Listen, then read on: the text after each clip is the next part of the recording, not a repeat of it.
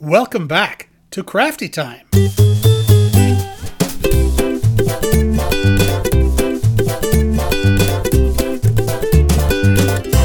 With Mark and Fiona. Hey everybody, welcome to Crafty Time. I'm here with the wonderful Fiona Gray, coming at you live, well, not to you, but to me live, all the way from Edinburgh, Scotland, and I'm here in Los Angeles. I'm surely not dead. She's surely not dead. I can see her. She's reacting to things. Yes. You know, she's not pre-programmed. See, that was surprising. She made a face. Yeah. I've been watching this show, Altered Carbon, on Netflix, which is this new I think I saw a sci-fi poster show. for that. Have Is you it seen like it? sci-fi? It entered my consciousness at CES. CES, Consumer Electronics Show in Vegas I went to in January. Mm-hmm. And it's all like, you know, amazing drones and amazing new technology. And there was a booth for Altered Carbon. And it was like, because the premise of Altered Carbon is it's in the future and your entire identity is stored in what's called your stack, which is I like love this little how hard like drive. at an actual tech show, they're advertising a TV show about like fake tech, but it's Yes, all like exactly. nerds. Because basically they grow what's called a shell. It's called a shell. And that's like a body, a human, perfect, 100% real human body that they just Is put this this like- disc in the back of your neck. Is this like a series? Yeah. Or like a linear series? Yeah, it's like I watch I watch TV and I fall asleep. I put it on to watch and I dozed off and I was like, wait a minute, let me rewind. And I only rewound and so I watched the beginning of the second episode first. And I was like, I don't understand this at all. And then, I feel like that's like half the TV shows you watch. But then I was like trying to watch it. And I was like, episode 6. Where am I? What's happened? I felt like the guy in the show. I've time traveled, and so I went back and put it on episode 1 and watched it all. Yeah, and it makes a lot more sense. I had that issue. Well, like I had that issue, but I knew that happened because I've been watching RuPaul's Drag Race a lot. But there's like 10 seasons of it now. Oh wow! But like a lot of the earlier ones I haven't seen, so I was just going back and I was watching like season 5 or something. But I was watching it on my phone, laying in bed, and like fell asleep, and watched my phone watched a whole like season of it. But for that, I was like, I know I'm not on like episode 9 of season 7. Like, okay, yeah. Well, Netflix at least will stop every once in a while and go, "Are you still watching this? Are you still with us?" So, like after like 2 or 3, you know. But anyway, so the premise is like you can't get killed because they just pop out. They can spin up your disk, your stack, and ask it who murdered you in VR. Wait, what? Your stack is like what they call your little hard drive that you're on all the time. And if you get shot in that, you're dead. You're really dead. Is it like body cams? No, it's just like your memory. It's your whole mind. Your whole everything is stored. Wasn't there a Black Mirror episode about this where Yeah, it was basically. like a couple fighting and they were like, no, it happened like this. You could play back it all happened your like memories, this, yeah. and they were like, let's watch it. See, this is It kind of was like bad. a Black Mirror, but it's more of a Blade full Runner universe, series. and it's really an Okay. elaborately futuristic universe. Like this guy comes to in the first act, and he's in this new body. He's like, "How long have I been dead?" And he's been dead for like 250 years. So he's from a world where Whoa. where like they install this chip in your neck when you're 1, and then everybody above 1 has the kind of they could go into a new. Is it called shell? Sleeve. They're called sleeves. Go to a new sleeve at any time. What? And like if you What is a die, sleeve? if you die, and if you're like murdered, you get a free sleeve, but it's just whatever the government will provide you. So like this, at one point, like some little girl Like is bodies? some like 6-year-old is killed, but she comes back as this like little old lady because that's the body that they had. Whoa. And you can like interchange people. And like in the 3rd or 4th episode, there's like this female detective, and there's this really asshole kind of skinhead biker guy who's in custody, and he's like really racist and awful or whatever. And she like tases him. I don't know if she kills him, but she and like the guys who brought him in like say, "Up, we're off the clock." Sorry, so she has to go and like But where slab did these him. bodies come from? But the thing is, like her mother is real religious. There's these neo-Catholics who don't believe in spinning back up, and if someone's killed, they're just dead, and they don't allow them to be spun back up because that's like They don't like they're Jehovah's Witnesses who don't celebrate Christmas. All right, or more like Christian Scientists who don't believe in Christian medicine. scientists, yeah, who don't believe in medicine. But anyway, but like it's not a pervasive belief. But it's Day of the Dead, and this woman is there stuck at work, and she's pissed off, and this asshole just came in, and so the next thing she's like walking this giant beardy biker guy down the street, and he's speaking Spanish, and like what? And she's like put her dead grandmother into the sky, and brought him home for like the Day of the Dead dinner, and everyone has like all the grandkids love it, and she has this great time being brought back from the dead for this party. Wait, what? I know. Okay, I have to watch this show. I'm very confused. But that's like a B or C story in the plot. That's where the A story is like super violent and really, there's a lot of really kind of gory violence and intense stuff. But then there's also a lot of comedy. I saw a trailer for Deadpool 2. Yeah. Oh, I went to see Black Panther last night. Oh my God. We have to talk about Black Panther. It's so good. Okay. It was like, I saw it.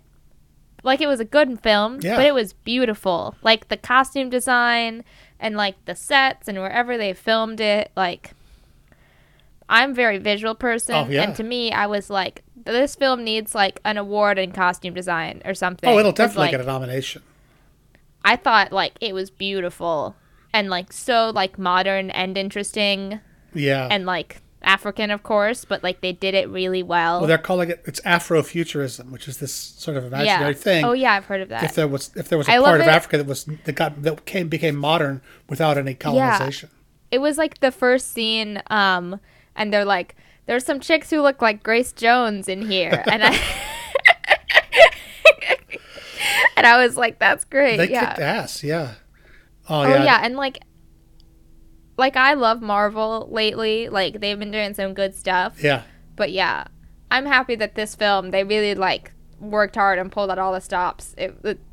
I really enjoyed it. Oh, they did a great job. But I think it had more, like, complete parts, like, characters of black people and women of any film, like, ever. Like, I think it has more well-rounded women and black characters than all other superhero films put together, I think. Oh, yeah. And they're all, like, interesting and powerful and, like, fully realized and the villain characters. Is, like, maybe the best cartoon villain ever. Oh. Because he's right. Yeah, he's not, like, just some I thought dick. It was so cool. Yeah. No, like, the film, because it's, like, A, a cool superhero film. B, production design's amazing. But the other thing is, like, the message of it and the writing was really good because, what makes a good conflict in a film, especially superhero film, is when it's, like, it's about, it's a real, like, issue that people struggle with of, like, should we fight or make peace? And, like, what's better? Like, when people are hurting, how do you help them? Yeah. And I'm like, and it did such a good job of, like, talking about that issue. And then at the end, I was like, yes, like, we're peace. We're going to work together, make the world better. Yeah. No war. Wakanda is out of the closet.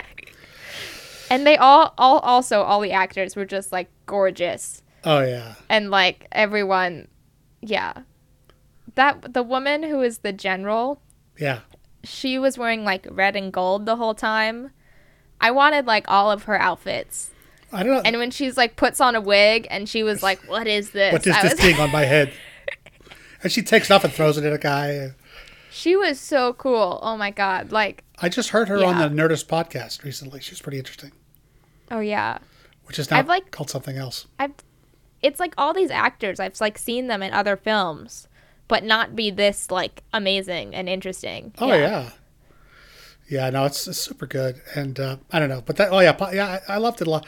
I didn't connect with it as much as I did Wonder Woman, which was also really good this year, because I mean Thor was just hilarious and beautiful and interesting, but mostly hilarious. Thor was a comedy, like Thor. You know how like some films, it's like a superhero film with like a romance element. Yeah, like Thor was a comedy film with a superhero element. Right. Like, right. You still care about what happens to people, and there still seems like real threats and everything. But yeah, it's mostly comedy.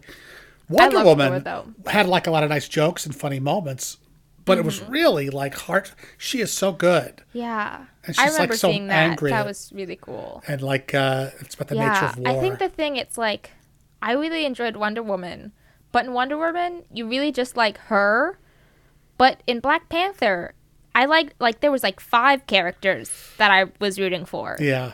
Who were all like interesting. Well, like the guy from Get Out, who's like the chief of the border tribes, who's like the face of Wakanda. You know, like that's what everyone thinks Wakanda is. He was like, oh, this Killmonger's got a lot of good ideas.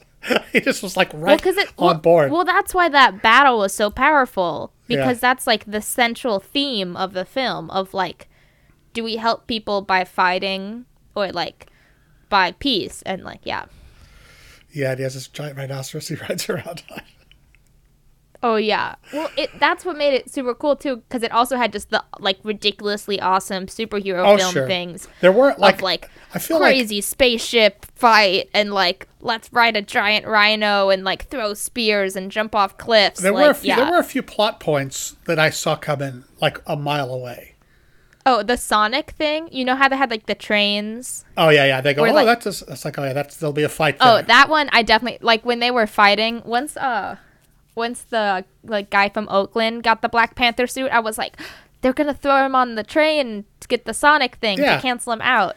There's that, but also like when T'Challa is dead, you're like, well, okay, he's not really dead. The movie's half over. Well, yeah, because that's like in any film, like in Doctor Who, especially when you like fall off a cliff in like the first episode. I was like, what? They have to like, especially with the body not in evidence, like it's gone off the cliff or whatever. It's like, yeah, come on, that's. But then also the rhinoceros. I saw that giant rhinoceros in the first act. I'm like, he's coming back. We'll see more of him. Hell yeah. No. And then I liked it, like, the side characters, like the princess, like his little sister, who was, like, the tech genius. Yeah. She was really cool. But I feel like she should have had more of a staff. It's like just her in that lab, inventing all this amazing technology.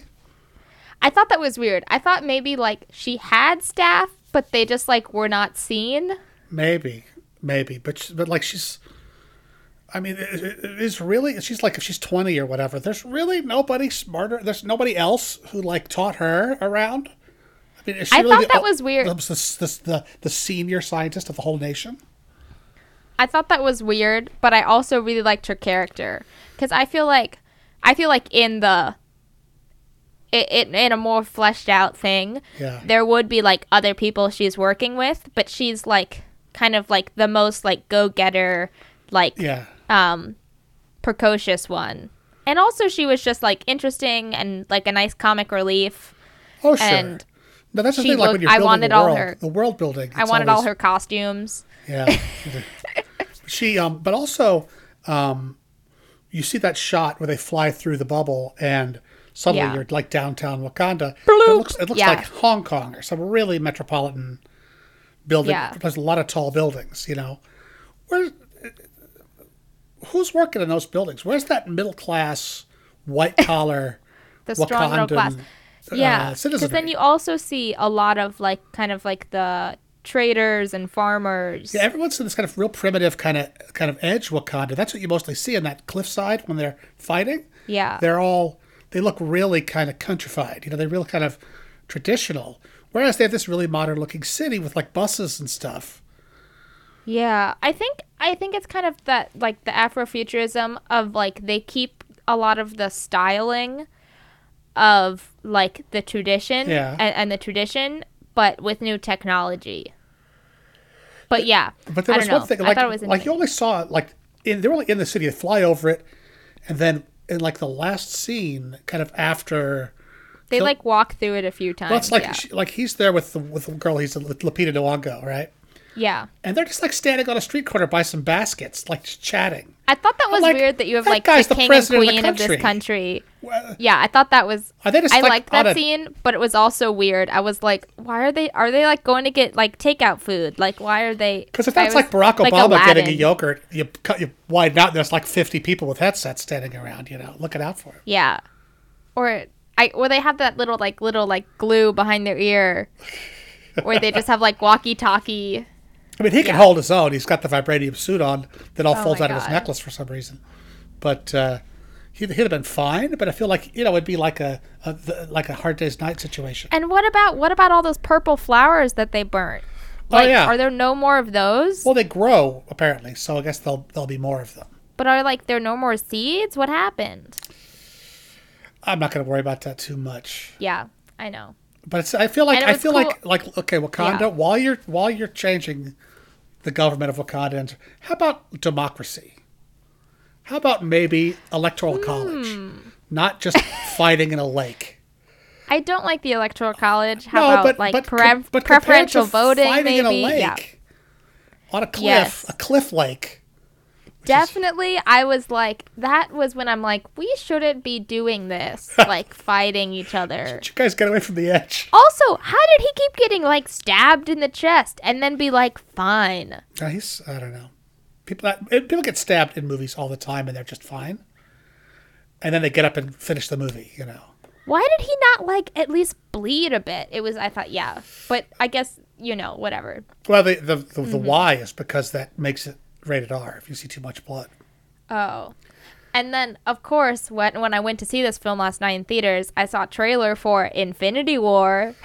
Oh, yeah, with James Brolin, or Josh Brolin. And it's funny, I think this film is going to be like 6 hours long, or just a complete train wreck. Well, no, it'll be infinity long, because, I'm very excited to see what it is, because, like, how? But also, just from the trailer, that, like, Thor and Guardians of the Galaxy are going to be the comedic relief. Oh, sure. Because, like, even in the trailer, they have this scene at the end where Thor is like, who are you guys? And then it cuts to the Guardians of the Galaxy. Oh, sure. Yeah. When you have all the other, like, serious, like, Captain America and everyone, and yeah. Yeah, no, I think you're right on the money there. There's going to be a lot of that shit. And I think because Thor was such a hit. Like, yeah. A lot of that comedy they're going to stick with that, I think. No, I think like Thor and Guardians will have like very little drama connected to them, and they will just be like jokes, because all the other characters will have like a lot of drama. But then they'll take someone who's like purely hilarious and they'll kill him probably. And it'll be sad. That's kind of the Hollywood way. Mm-hmm. These days anyway. But Altered Carbon, like the most like Altered gnarly Carbon, guy will maybe make watch. a joke. It's not as it's pretty fun. It's got like what channel? Or it's on Netflix. stream? It's on Netflix. But like the guy checks into, basically, the guy's revived. He's like some kind of super agent, spy, or whatever, who's been in jail for 250 years. Is it like Blade Runner, where they have like androids, but then they put humans' brains in them? Well, you can get a custom sleeve, which is it's like a manufactured, like, perfect body. That's what they were advertising at CES. Is like there's a lot of, but that's like only the very rich can get those perfect bodies. Were they selling them at CES? Yeah, it was like a booth, and they had these like naked people in like bags. They were mannequins, whatever, but they were like breathing a little bit. Oh my god, I love that. That's so freaky. And you'd walk around and you'd watch like the display, watch the little film about. I love how they're advertising a fake thing, but it's like at a tech conference, so it seems like it's a real thing first. Like, what is this? Like, go in, and it's the name of the company that it's in the movie, and you go around the corner. Oh, that's so cool! Like, and it's like these sort of statues of these perfect people standing there, but they're clearly like just in a case. Then you go around the corner, and there's like this naked man, kind of in a fetal position, in a bag, all covered in slime, kind of breathing, but it's like a puppet or whatever. But it's like right in there, and all this graphics and stuff, and I'm like, what the fuck? And they're explaining this like it's you can get any of these sleeves. Oh, I love marketing like that. And then then you go around the corner at the very end, it said Netflix on the wall, about 2 inches high, at about eye level. I'm like, oh, this is a show. Okay, cool. I love marketing like that. It's funny because like you get a lot of stuff like that at Comic-Con, but like it doesn't read as much. Like they have the like experiences that you walk through. Right, but Comic-Con is all about fictional worlds. I mean, everything. Like there yeah. This was like right between 1,000 other booths that were all actual things you could buy. Or actual technologies or satellite companies or whatever. So it's I love that, and also because it's like. That's perfect for the show because the show is about like this is a near future, like And they do a beautiful job with world building because it's like the guy's basically fresh out of jail, fresh out of the tank, and he's got this really kind of upgraded body for some reason, and it's all because this really, really rich guy wants to hire him to solve his own murder. Dun dun dun. What? Because somebody shot him in the face in his own house, and there's this huge splat of blood on the wall that he like leaves up. And the thing is, this rich guy lived in it's like the super upper class live like above the clouds in these incredibly tall, spindly towers. And they don't have like CCTV cameras? Movies. And the idea is this guy was shot and his chip was destroyed, but he has like the most expensive upgrade. He has like a backup generator. He has a backup. Or something? He has like he's an external hard drive. He has a satellite orbiting backup drive that like so his hard drive is also backed up in the cloud. Right, but he literally lives in a cloud. So he was like revived. They like downloaded him and also his family has this vault. I saw this in episode 2 of clones. They've got like an unlimited supply of perfect clones of themselves. This is terrifying. So if they get, but this is like blood sports. And blood sports, like they have this incredible dinner party, and they invite these people to fight to the death. There's the hired entertainment, like the party clown, is this husband and wife who fight to the death, and then what? And this guy who hires them, buys them an upgraded shell or sleeve afterwards. This makes me think of like Dorian Gray, where like he's immortal, so he just does like crazy bullshit. Well, that's the thing is this is so far in the future. Like this rich guy is like 500 years old. He's been married for over 100 years to his wife, and they haven't gotten a divorce and yet. They've got like 21 kids. That's terrifying. And at one point, the detective, he's kind of a detective. The main guy walks in and sees like the wife getting plowed by some security guard, and he realizes it's not really her, it's the daughter, it's her daughter who like wears her mom's clones around because it's such a hot body, and she's kind of like sassy, and she's like, oh, never mind. Just like the best version of them, it's them at like 32, just like it's them at about like she's like 35 probably, and And the guy like immediately sees through and says, like outs her, it's like she's like, look, okay, if you know what's my name, and she's like, whatever, and she's like she's the sassy, Wait, so did their it's like, does your mother know that you're doing this? And her it's like, well, it's like, are you? She's like, oh, take it easy, I'm 67, because even the children are super old because they get like recycled into these new shells.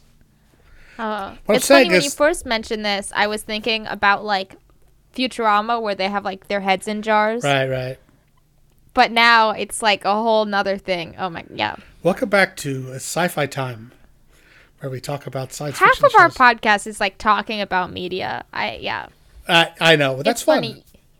You were mentioning like conventions and like Comic-Con and stuff. And I've been watching lots of like RuPaul's Drag Race lately and stuff. And they have like, there's like RuPaul's Drag Con now.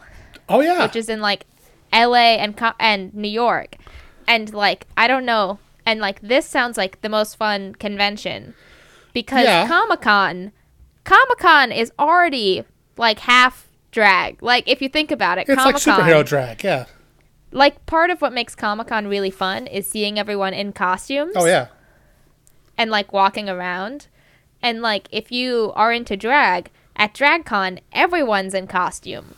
Yes. Well, Halloween in West Hollywood is kind of like that. I think it's basically like West Hollywood. It's like Hamburger Mary's times 10 plus at Comic-Con. Right. I mean, West Hollywood used to be a ton of drag, but now it's like just Halloween, generically Halloween. There's way less of a... It's not, a majority of like drag anymore, I don't think. But, no, I would go to DragCon. That sounds like fun, Do you dress up for that? Do you? I think you would. Well, it's the kind of thing where it's like you can do whatever you want. Like I would probably just dress up in like, I think they call it like a bio queen or something when like a woman dresses up in female drag. Oh yeah. There's a term for that. I know that Grace Helbig often does like drag makeovers on herself. I think it's really fun because like. You can draw eyeliner that goes like up to here. Oh yeah. And wear like a wig. One of the costumes, because like I just think about like dressing up for holidays, or like in the UK they call it fancy dress. Yes, fancy dress. For like a costume party. And I think a fun costume would be like Sandy from Grease, but at the end. Oh yeah. And I would get like a giant like blonde afro wig. Yeah. And then you have like the black tight thing. The shiny black armor all suit. Yeah.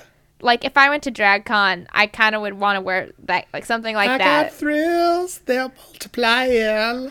Yeah, so you have to wear like something that's like kind of like accentuates like that's like over the top and fun. Because part of what's fun about drag is you kind of get to like be someone else. It's like Halloween, except except everyone's wearing false eyelashes. You know. Well, that's the thing. Like I don't watch a lot of Drag Race. I've watched it once or twice. It's fun because I'm a big fan of drag, and I love that stuff. Yeah. But it seems like there's one aspect that tries to look as much like women as possible, as much as like realistic and to really go there.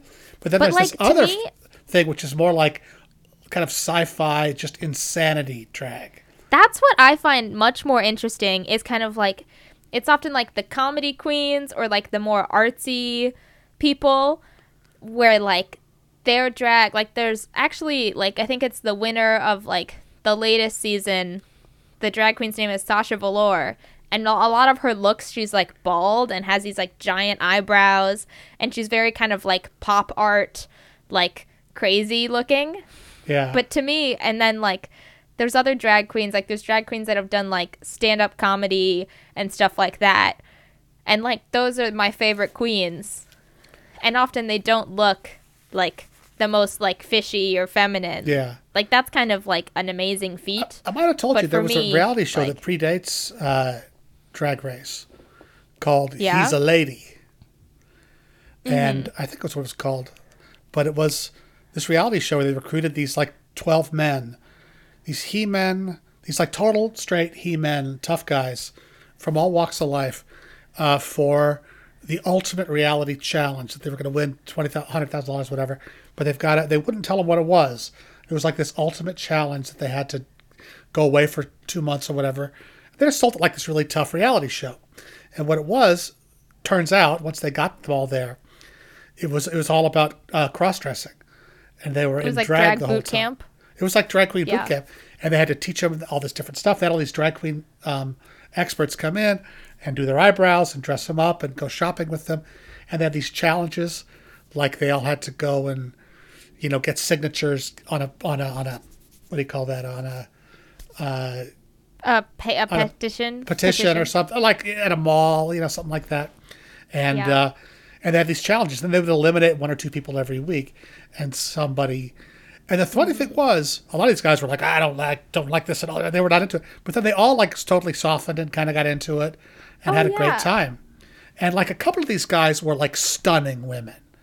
Like just, they had like the perfect bone structure or whatever to be just complete knockouts.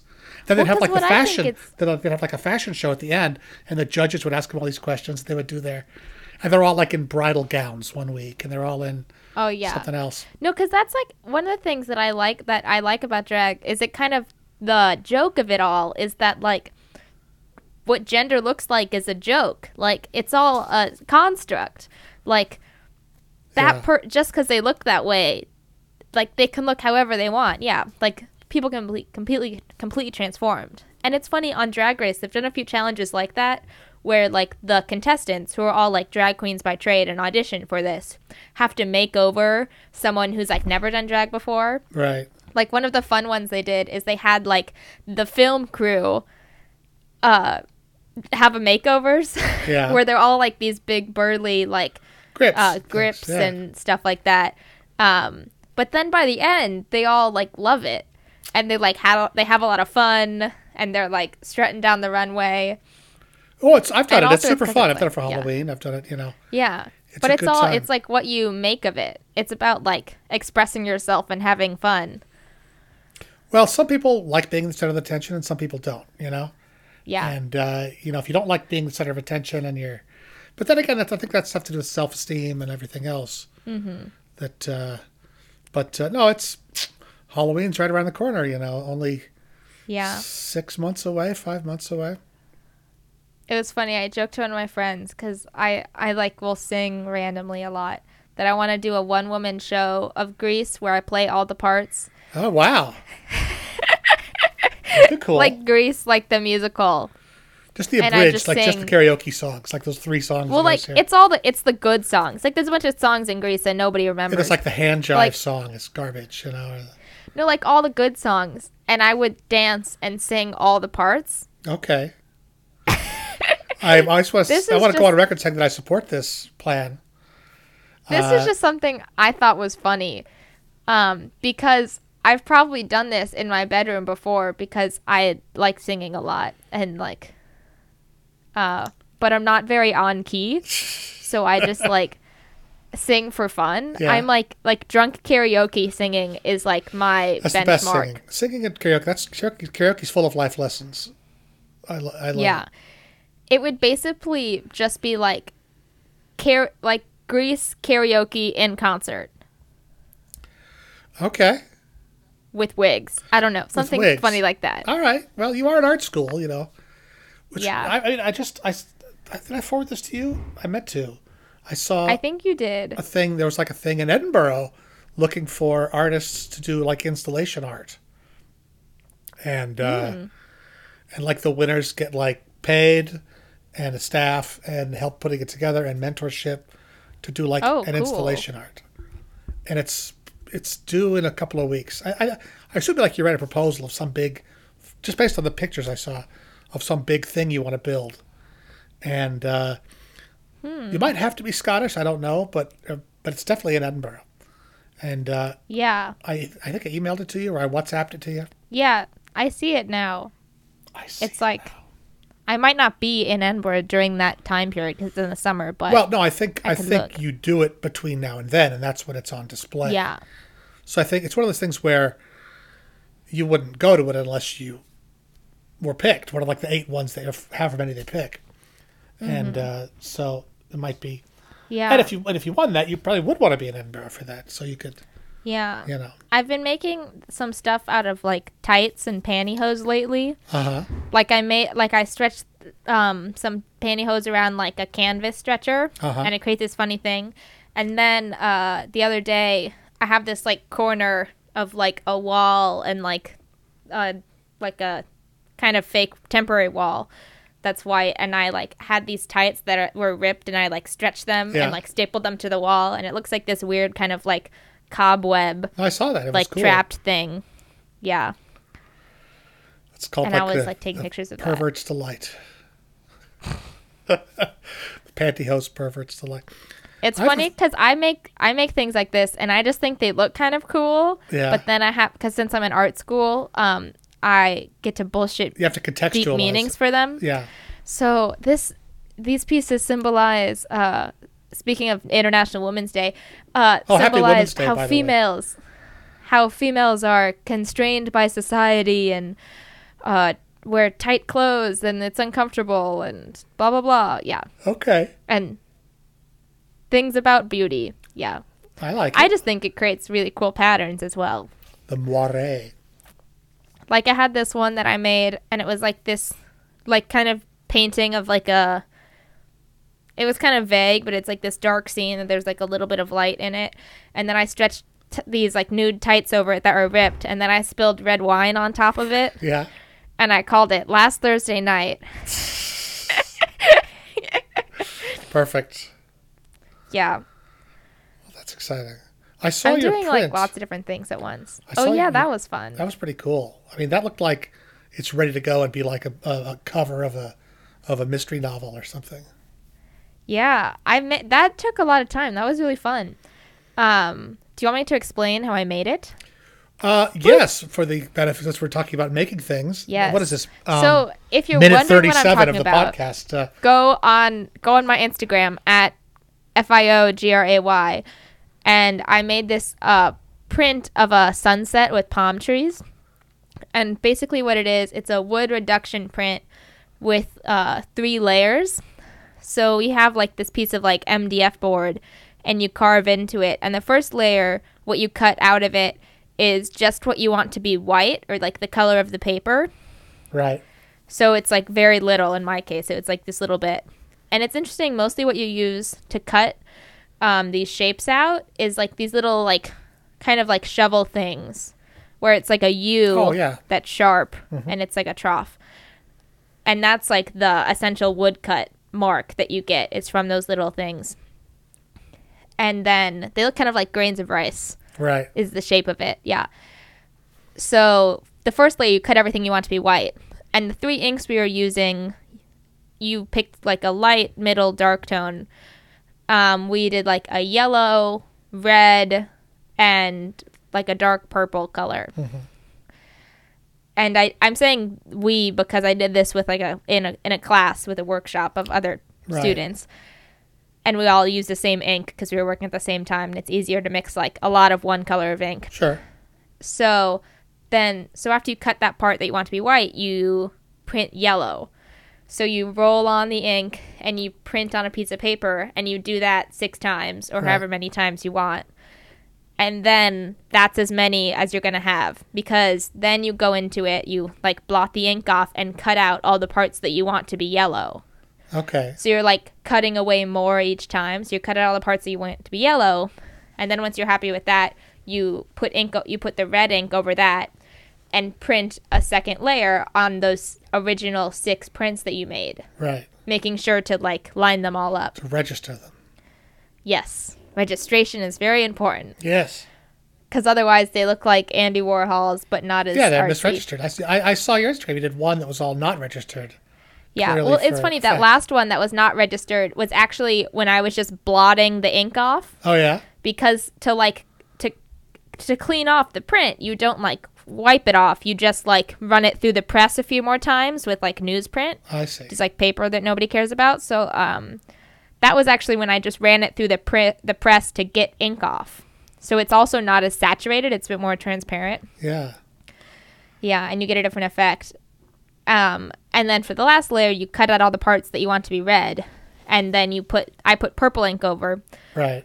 And you print on top of that. But also, since we're doing this quickly, the ink doesn't look purple. It actually created this kind of like dark brown color. Yeah. Because it's over red ink and yellow ink. And it kind of... So you have to like picture all those colors mixing together.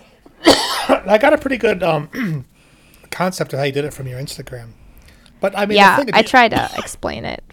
Do you just freehand the drawing though? I mean, with the knife? Basically, well, I had like a reference image I was working from, and I had done some sketches. Yeah. And then like, if you want, you can like use a piece of chalk to like mark on the board. Like, kind of what I did is you have this board that's like what your print is going to be. Mm-hmm. And I like traced that onto a piece of newsprint and like sketched my thing vaguely. So I had an idea of like how big things were going to be. Right. But also it's like I wasn't like writing letters or doing a portrait that was very precise. Right. I was drawing like a sunset, like a stormy sunset with sky and trees. Like I actually cut through one of the trees, which nobody will notice but me. But like it wasn't like from a photo you took. It was just an imagined sky, right? Well, yeah, it was from a photo, but like I didn't like stay really deep to the photo. I see. The photo was more just like there's 4 palm trees and like a building at the bottom. The photo is more like inspiration. Yeah, that's real cool. Yeah, and I reckon it looked like your style. It looked like Instagram, you know. Yeah, basically just freehand it. Like I kind of like drew where the trees would be first with like a piece of chalk. Yeah. But then you be like precise for a few marks. Like there's one tool that's like a V shape that gets you very like tight lines. Uh-huh. But then the other marks you kind of just like go for it. Because otherwise it takes too long. Yeah. Like by the end, most of my board was like carved away. Yeah. But so is it like a machine that presses it together? Or? Yeah. So it's like these rollers. So you have this big flat thing, and then what we cut into was like a piece of MDF board, and then we had 2 other boards that were like the same size, shape, and material, but like not cut into, that you put on either side of your board. Uh-huh. And like smush together and line up. And then you have this, and then you put the paper, you line it up so it's in the right place. Then you put the paper on top, and it's like these big rollers, and you like turn this crank, and it rolls through. I see. And like the technician who works there, like the print workshop lady, she like makes sure it's all the right pressure and everything. And then you basically roll it through, and it like presses the paper to the ink, and it comes out the other side, and you just like peel it up. You know, Mike Roy's... Makes some funny sounds. Mike Roy's wife, who died a couple of years ago, her funeral was at this art studio in Pasadena, which was like her pet charity before she died. And it was their main thing was letterpress printing. where they had this print shop, and you could make these multicolored like posters and greeting cards and stuff, and they had movable type that you would typeset. Yeah. And then they There's had another 1,000-pound press that would give you that kind of really cool rag paper with the impression of the letters. I think there's one of those downstairs. I was working the ECA, the Edinburgh College of Art, has like multiple like workshops. Yeah. I was in one of the print workshops, but there's another one downstairs that's like bigger, and it has like screen printing and a bunch of other things, including like the oldest printing press in Edinburgh, which is like this crazy like iron thing that has like a gold eagle on top of it. It looks very like ridiculous. I saw that at the Museum of Edinburgh. Yeah, there's one like that at the museum. But you got one like according, in use at yeah, your college? there's one actually. Apparently it's much harder to use than the new ones. But yeah, it's there. It's Do you have like the in daisy the print that workshop. spins around with the silk screens like the t-shirt companies have? Maybe, yeah. I haven't used the silk screens yet, but I've like walked by that shop. But yeah, there's like this big printing press with an eagle on top of it. Screen printing is so cool, and it's such like it's literally a garage like rock and roll business, you know, because it's just the technology is real simple, but then it's the apparatus. Yeah, you just make a stencil, right? Yeah, and like you have for more than one color, you have this like carousel of the screens that are hinged, and they spin around, and you get the next one. And they're all kind of screwed to this thing, so it comes down on your shirt in the same place every time. And you have like here's the black, and here's the yellow, and here's the white. And basically you spin it, then you put it down, and you talk squeak squeak with the big squeegee and push the ink through it. Yeah, I know they have screen printing, but I haven't been inducted into it yet. But I was at this one company I got. But last time I bought T-shirts, and they were real cheap. I think it was the Metermen T-shirts. We went and. No, those were terrible. It was some other one when I got to see the guy's like operation, and it was probably a 6-screen daisy that would spin around, and they were motorized. The little squeegee was like you could push and pull motor with a motor. I feel like I've seen that at like conventions, like at VidCon, where they're like printing T-shirts for you. Yeah, but that was like a guy doing it. But it's the same deal. Yeah. The thing is, like that setup is like a couple $100. It's not that expensive. Which is why it's very rock and roll and fundraiser college-y, you know? Yeah. It's fun. It makes you want to do your clothing line, you know, your hilarious T-shirt line. So if you want an original print of a sunset, there's like 6, I think. Uh-huh. Did you sign and number them? Yet. Not yet, because like when I worked on them, I finished them on Wednesday. They're like the ink is wet, so I just put it in the drying rack, and I'll pick them up next week. But yeah. Cool. I want all your art. I'm going to take it all and bring it back to California and sell it and make you a fortune. Yeah. Please do. Sooner. It's funny. I realized it. I met this person who is like putting together a little gallery in Edinburgh in like Haymarket neighborhood, and wants to sell like student art or like prints of it and stuff like that. Yeah. But I realized even if I start selling art, that I'm gonna be broke before I make any money, because I have to like continually like put more money into making art. Yes. And then it's like if I want to sell prints, I have to put money into printing the prints first. Sure. And then yeah, that's the thing. yes. But that is what business credit is for. You know, if you think, well, I'm going to sell these prints for $10, and it costs, and I could get 1,000 of them for $200. Well, that's like at the college they have like printing services, and I was looking, and you can make postcards, and you can get like 100 postcards for £15 that are like color on one side and black and white on the back. So I could get you 1,000 postcards in Burbank at Got Print for color on both sides for like $45. That's how we do it. I've got a printer that kind of printing is good. I guess you don't want 1,000. You want like 100, I suppose, because if you're going to sell them. But then again, do you want to sell 1,000 for $1 each, or do you want to sell 2 for $1,000 each? Yeah. Well, I think it's like you make a print of the painting. So like the painting would sell for like money, but then the print could sell for like a few bucks, Yeah, that's it. Yeah, so you get everybody who can afford it. Well, that's like when you go to the Van Gogh Museum. You don't buy a Van Gogh. You buy like a postcard of like I have a Then friend who has yeah. an art gallery in Beverly Hills. Ruth Ann Horn, I think her name is. I might have introduced Yeah. you to. I showed her some of your stuff. Does she do like photography? No, but her thing. I don't know if she invented this, but the new thing you probably know about this. Being in art school, is it's called something like the augmented print or the embellished print, where you do like lithographs, you do like really nice art prints. Yeah. And then the artist goes in and paints a little bit more on them. Like adds a little bit more highlight and signs it and adds just a little bit more. So you can see like paint brushstrokes on there. But they spend like 15 minutes. That's it. You know what I mean? Or a minute. Yeah. It's like they've touched it. They've put some more paint on it. And it's like this thing that's more valuable than a print, but not as expensive as an actual full painting. And you could make 100 of them. Yeah. Well, like, it's the funny thing about, like, the prints I made and posted on Instagram. Because those take a lot of time and energy to make. And there was a very small, finite number of them. Yeah. And they're all a little different, probably, too. Yeah, because the registration was different. And, like, the thickness of the ink is different. But it's like you could photograph or scan, like, the best one of those prints. And print out more of them digitally. Yep. Mm-hmm. And then they would still have, like, that, like, printy look to them. Well, that, like, on DFTBA, they made those prints last year. A French the Llama and something else. They were silkscreen prints, but they were done in a short run, like a lithograph, like by a lithographer. Mm-hmm. So they were done with, like, 10 inks or whatever. It's a short run print, but it's like it's done by machines. Well, that's kind of the interesting thing about, like, prints. Like, even when you're, like, I also did a print a few weeks ago in, like, dry point. I also posted this on Instagram. It was, like, of some lamps, but it was in black and white.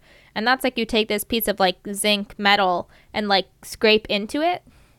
But you can only get so many prints out of it because, like, after rolling it through the presses, like, the ridges get smushed. Oh. So, like, a thing about prints that makes them interesting is they are, like, ephemeral and different because they're physical. And, like, as you print more of something, like, it changes because it's, like, smushing it and changing it. Well, that's why digital is so great. Well, that was a thing with records when there was just vinyl records.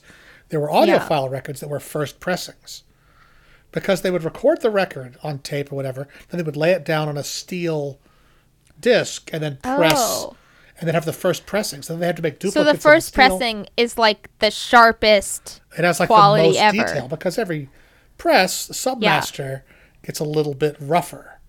And those microscopic details in the grooves kind of vanish. But it's still just like pressing plastic in between two steel things to make record elements. Yeah, and the other funny thing about like printmaking, like the one I did recently, is you don't really know what it's going to look like. Yeah.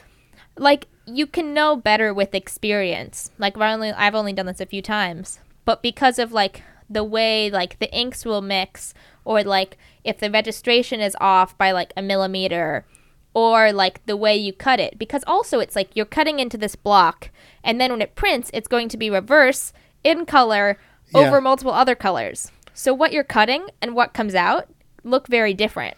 It was funny when I finished my first thing, I peeled it up and looked at it and had this like really weird look at it. And my like mate who was next to me was was kind of surprised. She was like, "Oh, it looks good." And I was like, "It looks good. It was just does not look like what I thought it would." It's backwards, yeah. But the other thing is, why not use 3 pieces of wood? So like even after the whole process is done, you could go back and do it again. Well, the thing, like, if you don't use, like, I think you could. I don't know as much about printmaking. But using one piece of wood, then your registration is perfect. Mm-hmm. Yeah.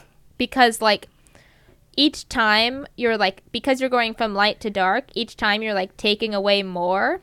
Yeah. Like, there's a ton of different techniques and methods to printmaking. But, like, with this, one of the reason, like, the registration works really well and, like, a sunset's really good because it's going from light to dark. But, like, the marks match up because I was just cutting into the same block again. Place. See, here's my idea. You do it all on the computer in Photoshop, make 3 layers, laser cut them, and then make your prints like that. What I did do is I made a print of each layer isolated. Right. So I have one piece of paper that just has the yellow layer and one that just has the red and just the purple. So I have those, and then I have the other ones, so I could like scan it and build it digitize later. those or keep them or use them for reference for a future thing. But yeah. Or make a triptych of all of them, and then the finished one. It's very cool. It's very fun. I like making things with my hands. Like today, I texted you this earlier, but I sewed a dress. So tell me about that. You made a dress. Yeah. So I've made a dress before with you. Yeah, I bought the pattern, but you did all of it. I didn't. I just advised. Well, it was very fun and very, it was kind of like this dress that I made. I didn't buy a pattern because I just kind of I used a bathrobe I own. It's this funny wrap bathrobe that when you wear it, it looks kind of like a dress because it's black. Sure.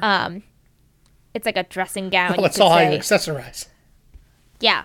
But I was I wanted a loose wrap dress. Mm-hmm. So I kind of just stretched out this bathrobe over a piece of newsprint and made a really crude pattern. Right. And since I had already made a dress before with actual instructions and a real pattern, I kind of just winged it because I used really cheap fabric. At the college in the fashion department, they make everything in calico, which is kind of a thin canvas beforehand. And I got so I got 15 meters of calico for 17 pounds. Is it kind of beige colored, thin? Yeah. See, I would call that muslin. Because calico means something else to me. I don't know. Well, there they call it calico. I would call it canvas. Yeah. It's funny because if you're stretching it over a wood frame and painting on it, it's canvas. But if you're making a fashion thing out of it, it's calico. Well, to make I'd say muslin is soft. It's as thick as a shirt, right? Mm-hmm. But canvas is like a painting canvas. It's thicker, like a tent. Yeah. Well, it's kind of what I got today to sew. It's kind of a medium thin canvas. Right. If you got a canvas tote bag for free. Yeah. Yeah. One of those beige ones. It's like that. So you made a dress out of that. Now you're going to paint on it? So I kind of made a dress and I just kind of winged it. And because I wanted to see if I could make a dress, and I kind of want to make clothes for myself because that's fun, and then you can make it exactly what you want and fit right and everything. So I made this dress. I still have to finish the belt because you have to turn it inside out, but it takes forever. Oh yeah, that's hard. So that's the only thing I haven't finished. Now, is there a class can you take a class in that in fashion design and learn to cut patterns? I don't know if I personally can take a class, but it is available at my college. There's a whole fashion design degree, and there's a performance costume degree and a textiles thing. I think I might try to take an elective in textiles or something like that. There you go. Since there's a fashion department, there's a whole big giant room that's has giant tables for cutting patterns and models, or mannequins, dress dummies, and 20 sewing machines. Dress dummies. And it's the sewing machines that are built into the table. Mm-hmm. And then they have these, which I thought were really cool and kind of scary, these industrial irons. Oh yeah. So you know what an iron is, but basically what it's the whole board is all connected, right, and you go, and there's a pedal. Yeah. No, but there's a pedal on the bottom. It's a normal handle iron that you pick up, but it has wires and it's connected to this thing, so it's always hot and it's always at the same temperature. And then you press a little button for steam. But then there's a pedal on the floor that's a vacuum, so the board has a vacuum in it, so it sucks the fabric down. So it sucks the fabric down to the board, and it makes all these crazy weird sounds. So it sucks the fabric down to the board, and then you have this iron that you press the steam. So it's the most intense, efficient ironing board ever. The iron is connected to the board. It's one thing. That's awesome. But yeah. And then the sewing machines, I broke 3 needles. I don't know how I did that. That's what happens if you are pushing. If you're pushing the stuff too fast. I probably did that. It just bends the needle, and the needle hits the side of the hole. Yeah, I broke 3 needles. I Well, and also you got to use the right needle for the right fabric. Like you don't want to use like a denim needle for silk or something else. No, I think I was doing it right because there was like a technician there, and she like, because you have to get inducted, and especially sewing machines are dangerous apparently. So I had to like sign a thing, and like I got inducted, and then I break needles all the time. Yeah. No, but like I broke the needle first, and she was like, and she like showed me how to replace it, and also like, you like thread a sewing machine. Yeah. Like a normal sewing machine, it goes through like 4 different hoops. These sewing machines, it goes through like 10 different hoops, and like, but yeah. Then there's another kind of thing they probably have called a serger, which is real cool, which has 4 spools of thread on it, and you basically can run, like if you look at your jeans, the seam inside your jeans, where it's like it's got these zigzag loops around the seam, and it's all like contained by it's all wrapped in thread. That's a serger, because it trims off the edge down to like, a quarter of an inch from the seam, and then it wraps that whole edge in thread and kind of like knits this little sort of net of thread around that seam. They definitely have that. Like around me, there were people making like much more complicated things. Like I was making like very simple. No, I have a friend who does like performance costume, which is like for theater and stuff. Yeah. And I like popped in her studio, and it's full of like giant costumes that are crazy colors and patterns. And she was doing like embroidery or something. Yeah. That's awesome. I made like the simplest possible dress. It was like a back, 2 front pieces that like overlapped. Like it was a wrap dress, and then 2 sleeves. I put pockets in it because I need pockets. What you got to find is the embroidery machine that lets you make like embroidered patches. Like the Cub Scouts, or that say like Jose in a little circle. But I've always, because they're like a few $1,000s, these machines, and they have like 10 colors of thread, and it's kind of like a computer printer, and they're very Windowsy. 1 second, I'm gonna grab my phone charger. And basically, you've got to the way they work is you have to you take your graphics and you separate it out into colors, and then the computer basically cuts that up into stitches and figures out how many stitches it needs and what direction they should go, right? Like if it's like a crescent moon, it's going to the stitches all kind of are radial. They all kind of accordion around like that. It's not just like X, Y. They go in like every direction so it like, like you've seen, look at the embroidery on anything. But I've always loved that, They have like embroidering your name on stuff or embroidering like these shirts I get from LL Bean. Like they can sew your initials on them. They put a monogram on them, no extra charge. Yes. I've always just got a kick out of that.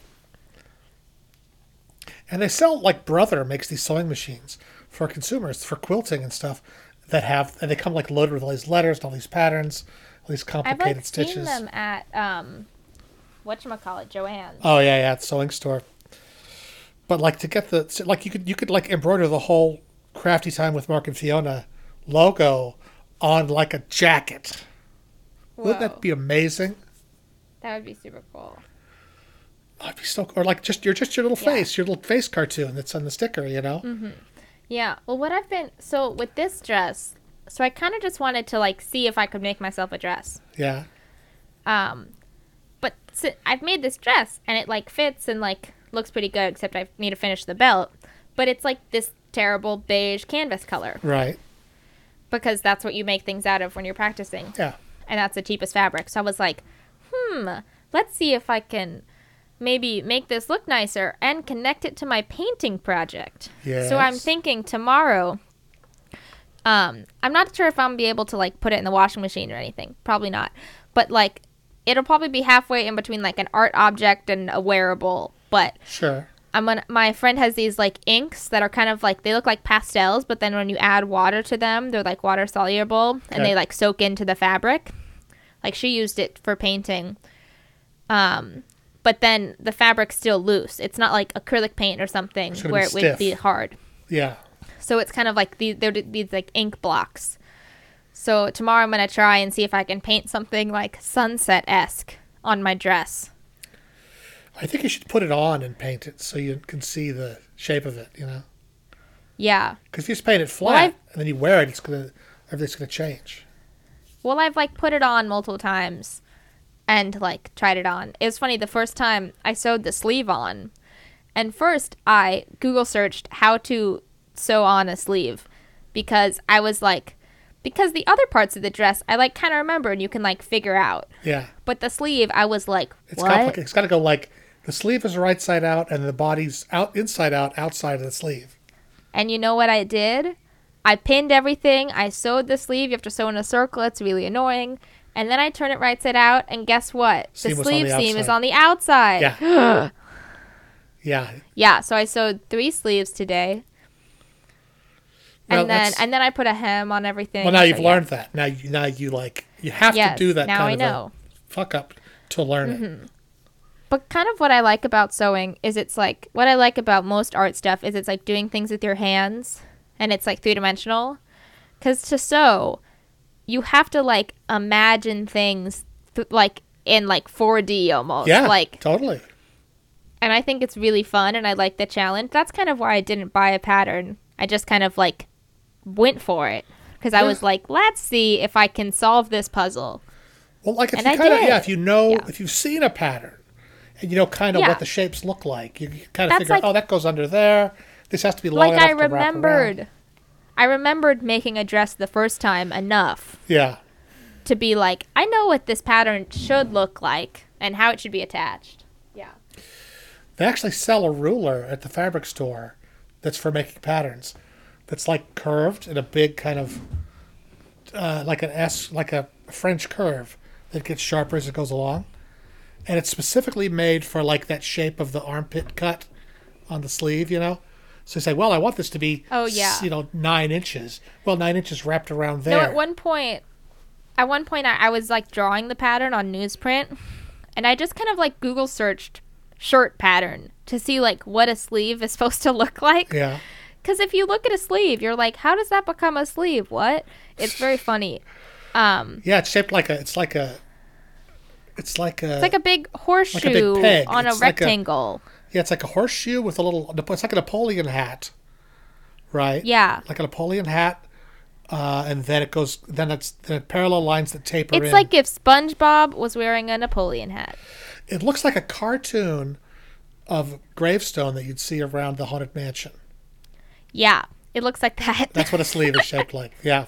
But then if you look at that sleeve, and then if you look at like the opening for a sleeve, yeah, those shapes like don't seem like they're gonna match up. Right, because they're a circle. That's why. Yeah, because you need like I know the armpit to not have too much fabric, and the shoulder to have enough that you can move. Yeah. And then the next level, if you look at an actual shirt, the way they do the seam, and then you need to add 2 inches to everything. Where there's not like a ragged edge on the inside. That's a whole other next level thing. Yeah, so and then try making a jacket where you got to make like hemmed. the outside and the inside. Oh my god! And then stuff the inside the outside, then sew them together. No, then turn I'm the like whole thing inside out, and then sew them together. That's I'm like intense. wearing a shirt right now. Like sometimes I'm like wearing a jacket or a shirt, and I think about sewing, and then I'm like, wait, how the hell is this made? Like what? When did this? Oh, I think it's so interesting. But it's basically like you make inside, 2 things, and then you sew them together around the edge, and then they turn the whole thing inside out. Like, once you learn that, that's basically the fundamental of, like, all sewing. But it's funny because, like, I made pockets, and I sewed on the pockets, like, the wrong way. Like, I did one pocket first, and then I sewed on, like, the left pocket. But I sewed on the right pocket kind of the wrong way, but it still worked. Yeah. It was just, like, messier. And then I sewed on the left pocket the correct way. Yeah. But, like, or the correct order, kind of. Like the more efficient order, but it's very made weird. These Hawaiian shirts out of Star Wars sheets, you know. Yeah. And I have 2 different patterns, and I've got one pattern that's. Oh, is this where the pocket is like on your belly or on your shoulder? Yeah. The first one, the pocket's enormous and it's down like over my stomach, you know. Because just like that, I did it by what the pattern said. It was like the shirt is enormous. Because basically the easy pattern that I use is just a big like flat letter T. Yeah. Where Well, that's like when I was sewing. A square T. And then your arm, and it kind of curves a little bit under the armpits. Well, that's like when I was sewing, like every step along the way, I would like try it on. Also because I was making it for me. Yeah. But like every time I added another piece, I would like try it on. Because like the fatal flaw is like you're almost done and then you try it on and it doesn't fit. So like, yeah.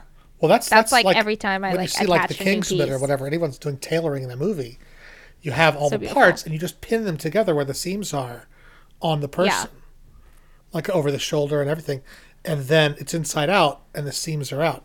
Like I saw a whole tutorial about how to make, like you make a foam head for your puppet, and how do you skin it with fabric? Well, you cut out the pieces of fabric you want, and then you pin it to the foam head with the seams on the outside. But then the trick is, how do you not stab yourself? Oh, you do stab yourself.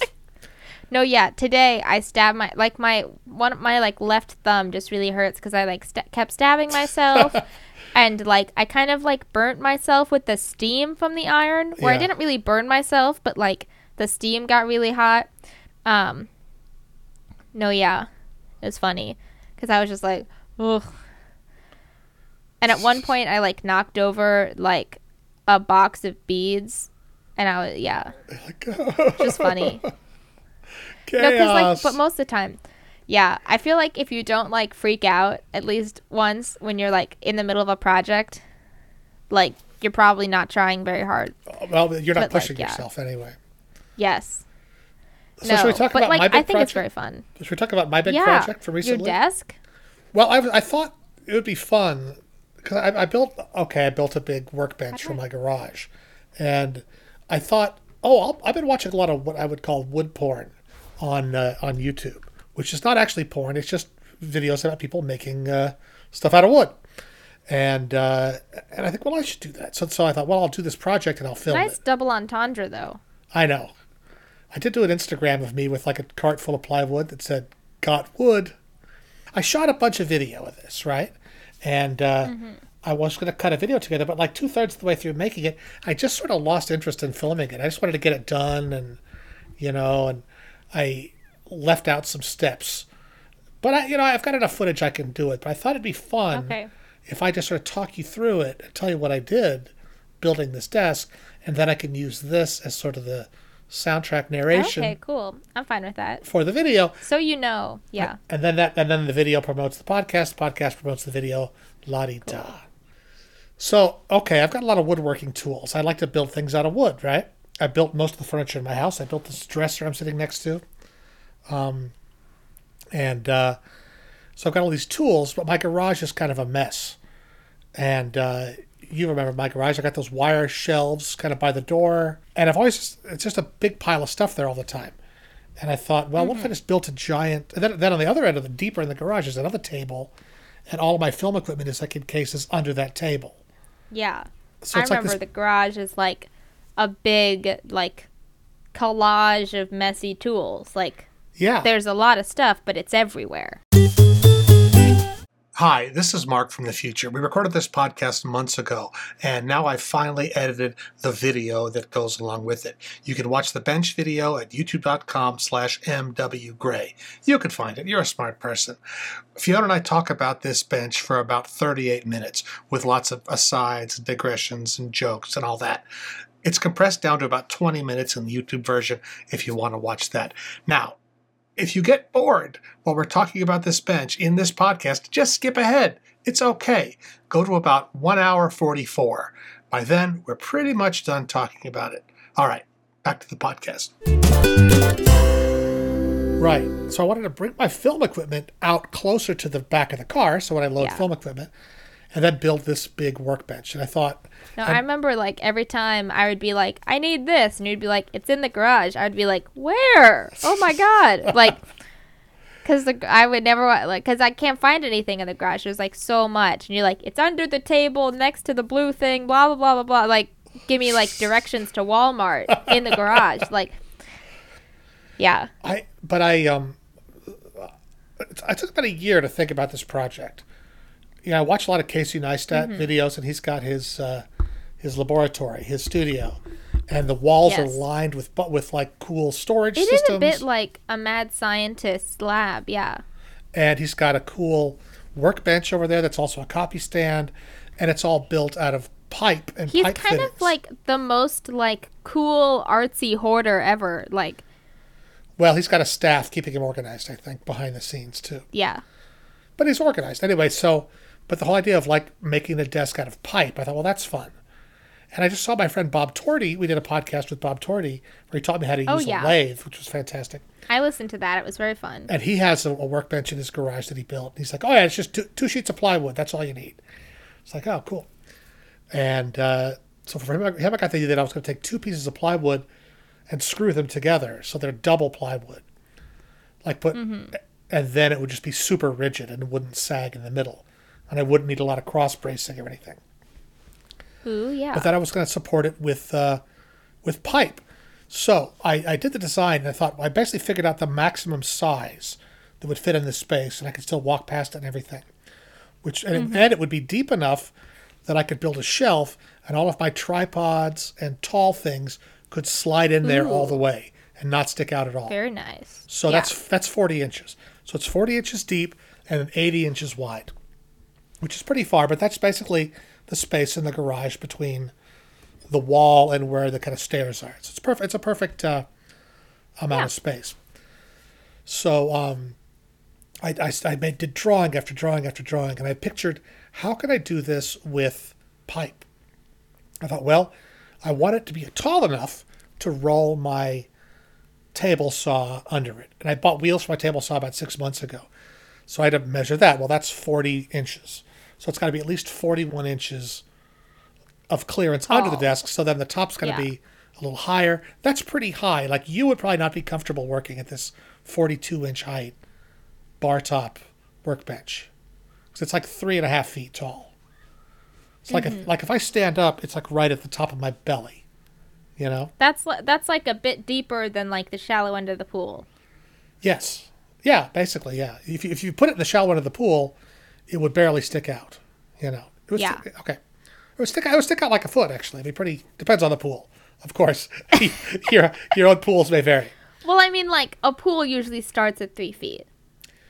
Yes. So it's about half a foot taller than that. But anyway, I thought, well, one side's going to be like the garage for the saw. The other side's going to be a shelf 12 inches down, so I could stick my long tripods in there, and then a big space under that to put all of my film gear. But 40 inches deep is too deep to reach back there to get it out.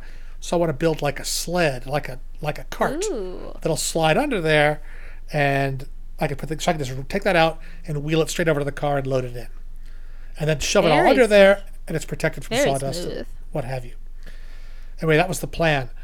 So iron pipe, you buy this black iron pipe, which is made for gas.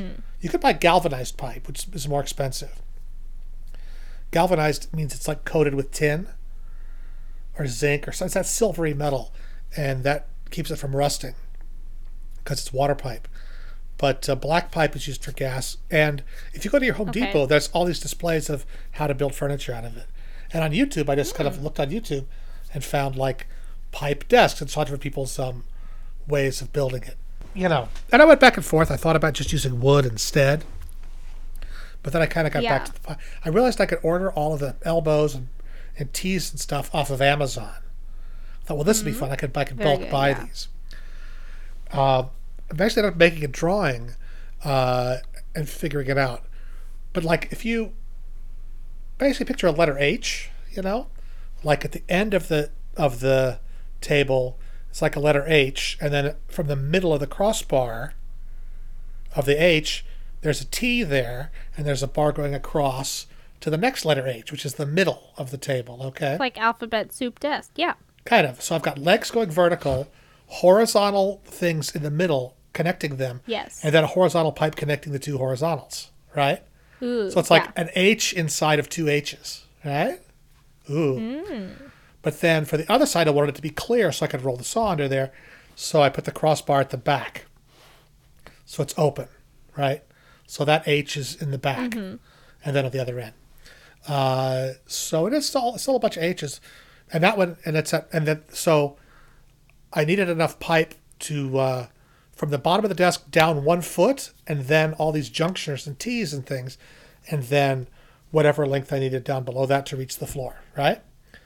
Yeah. So you buy pipe, and when you buy pipe, it comes pre-made, what's called a nipple, which is a piece of pipe. It's called a nipple. If you go to the hardware store, maybe in the UK it's called something else, but I don't know. Nipple sounds like something. In the UK, everything's called something else. Everything's called nipple in the UK. But it sounds like it's such a weird thing. It probably is English. Well, you know, like a fanny pack is actually a bum bag. A bum bag, yeah, exactly. I love how both phrases are equally ridiculously sounding. They're both unpleasant. Like, they're both full of bad imagery. Like, I think pants is a funny word, and trousers is like a ridiculous word. I think trousers is like a mouthful. But trousers, like, pants is a funny word in both languages. Both continents. It is, but it means underwear over there, and it means trousers over here. Welcome back to trousers, what a big word. Trousers for Bowsers and Mousers. It took me like 2 months to learn how to say trousers. And not like say pants. Your leg shirt. That's what they say. Leg shirt, right? You should just start you should come back and just start planting wrong British slang on people. Oh, I would love to do that. You know, in England, they don't say pants, they say leg shirt. But when I'm in America, I always forget it. Like, I always forget it. It's always like the dumb ones. Like, I'm like, well, instead of trash can, they say bin. Which, isn't that interesting? Yeah, people don't say trash. Yeah, they say litter bin. They say rubbish. And a trash can is called a Francis Albert. It isn't really. All right. So here's the thing. A nipple. When you go to the hardware store, you can buy a nipple, and it's a pre-cut piece of pipe that's exactly 3 inches or exactly 6 inches or whatever long with threads on both sides where you can screw in the little T or the other parts. And the parts I had a bunch of these pipes and a bunch of T's to make the centers of the H's connect together. And then a bunch of what's called floor flanges. Floor flanges. Floor flanges? Yeah, it's like a flat disc with a hole in the middle that's threaded that you can screw a pipe into. And it's got screw holes so you can screw it to a floor. So did you screw it into the floor? What's your floor made out of? I didn't screw it into the floor. Oh. They're just they're just down there. They're like snowshoes. And but the thing is, if you want it to be a desk is 40 inches across, okay, the floor flange is about 1.5 inches radius from the very center to the edge. Uh-huh. So the center of that floor flange, or the center of the pipe, had to be 2 inches from each edge of the desk. Right? Mm-hmm.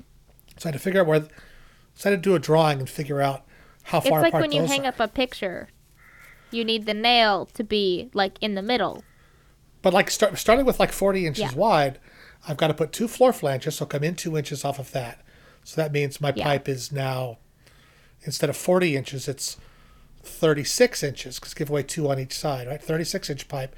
Mm-hmm. But it's going to be divided in half and have a T in the middle. So it's 2 18-inch pipes. So much math. But each T takes up an extra 2 inches, which I had to buy the T's and figure it out. And so take away another 2 inches, then another 1.5 inches for each of the little L brackets, the T's that are at the corners. Did you go to Home Depot like 3 times, or did you just like figure it all out beforehand? I did a lot of drawings, and I figured out how to do it, and I was going to order all of the nipples and all the pre-sized lengths on Amazon. But doing it that way, all of those lengths were going to cost me like $300. Because nipple, you know, like a 12-inch nipple costs about like $8 or $9, right? But you could buy a 10-foot piece of pipe at Home Depot for $17. Oh, yeah. But then how do you cut it? Well, it turns out they cut it for you for free. To the rescue. Yeah. They cut it for you as many times as you need. They have this big machine. Trouble is, Home Depot's was broken. Are we sponsored by Home Depot? And then I went to Osh. Osh's was broken. Home Depot, I had to go to the other. Are we sponsored by Lowe's? Lowe's, I didn't go. There's not a Lowe's near me. But I went to the... Can we do a collab with Threadbangers? Oh, yeah. Oh, I'd love to. But no, I had to go to the other Home Depot to do it. So, like, realizing I could buy it and cut it down, I really got precise. Because I thought, well, it doesn't matter. I could use, like, these round lengths, like 12 and 18 inches, and it's a little bit bigger or smaller than my plan. But then I just adapt the wood to, to fit whatever it ends up being. Yeah. But if I could cut it myself, then it's like, I don't have to. I could be precise. So I figured out exactly what I needed. And I did a whole chart. Like I needed 6 pieces that are 12 inches long for the verticals. And most people in LA are making different kinds of charts, for their like horoscope forecast for the month of March. For their moon is in my anus. Apparently Mercury is going in a retrograde soon. Oh yeah. You don't want that. Nope. But I needed pipes that were like 17 and a half inches long, or whatever it was. And then I needed, for the crossbar, I needed like 15 and 3/4 inch long pipes. I was like, so I had this whole list. I need this many 36s, this many 35s, this many 12s, this many da-da-da-da. And I made a spreadsheet that added up all the different lengths, so I could figure out what they would add up to. And I love a 10-foot pipe is spreadsheet. 120 inches. So I'd have 18, 18, 18, 24, 12, and that's 120. I love making Excel do the math for you. I love it. But then I get there, and they pull the rug out from under me because they can't cut pipe any shorter than 24 inches. What? And I was like, what do you mean? You can do whatever you want. You don't have to do what they say. Turns out the machine sorry, man. that cuts the pipe, it's this kind of weird barrel that you stick the pipe through, and it has a motor in it that clamps down around it. And then you have these parts that you clamp down at the end to cut it. And then to thread it. And there's oil, and it squirts oil on it while it's cutting it to lubricate it. It's real gross.